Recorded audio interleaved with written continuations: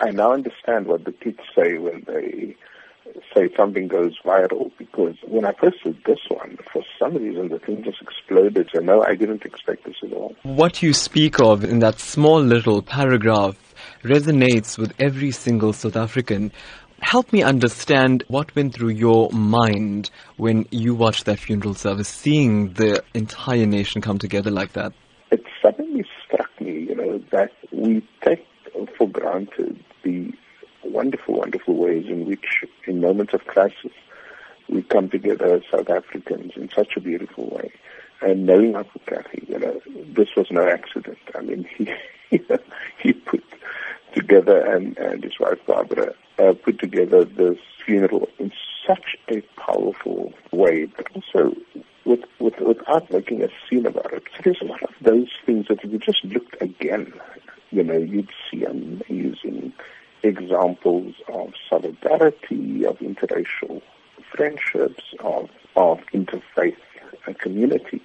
And would you say then THAT Kathrada has achieved a great deal of his objectives of creating a non-sexist, non-racial, democratic South Africa? No, absolutely. When THAT Kathrada died, I had a sense, of one of the last of South African royalty, almost, as Neville Alexander used to call them, the Walter Sisulus, the Nelson Mandelas, and Governor Mbeki, and of course, THAT Kathrada.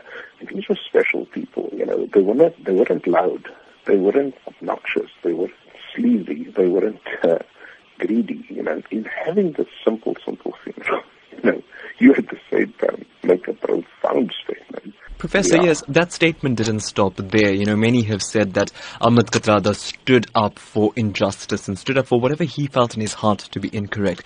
He did it again in death by the Kathrada family asking the President of the Republic to not attend. Your thoughts on the way THAT Kathrada stuck to his guns even at the end? If you listen to the letter that was read out at the funeral by former President Kgalema Motlanthe, it was a plea. It wasn't sort of, you must step down or else, It was very much, look at the country, look at what's happening, look at what you're doing, Don't you think it's the right thing to do, And so even in the way he makes that plea to the President, he exemplifies greatness.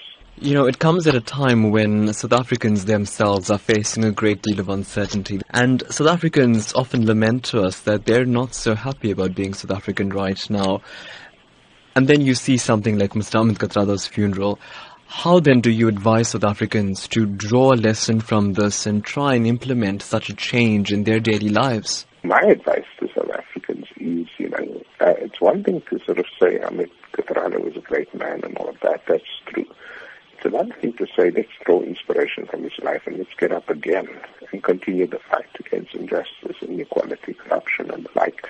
That, I think, is the real message of the funeral and the man.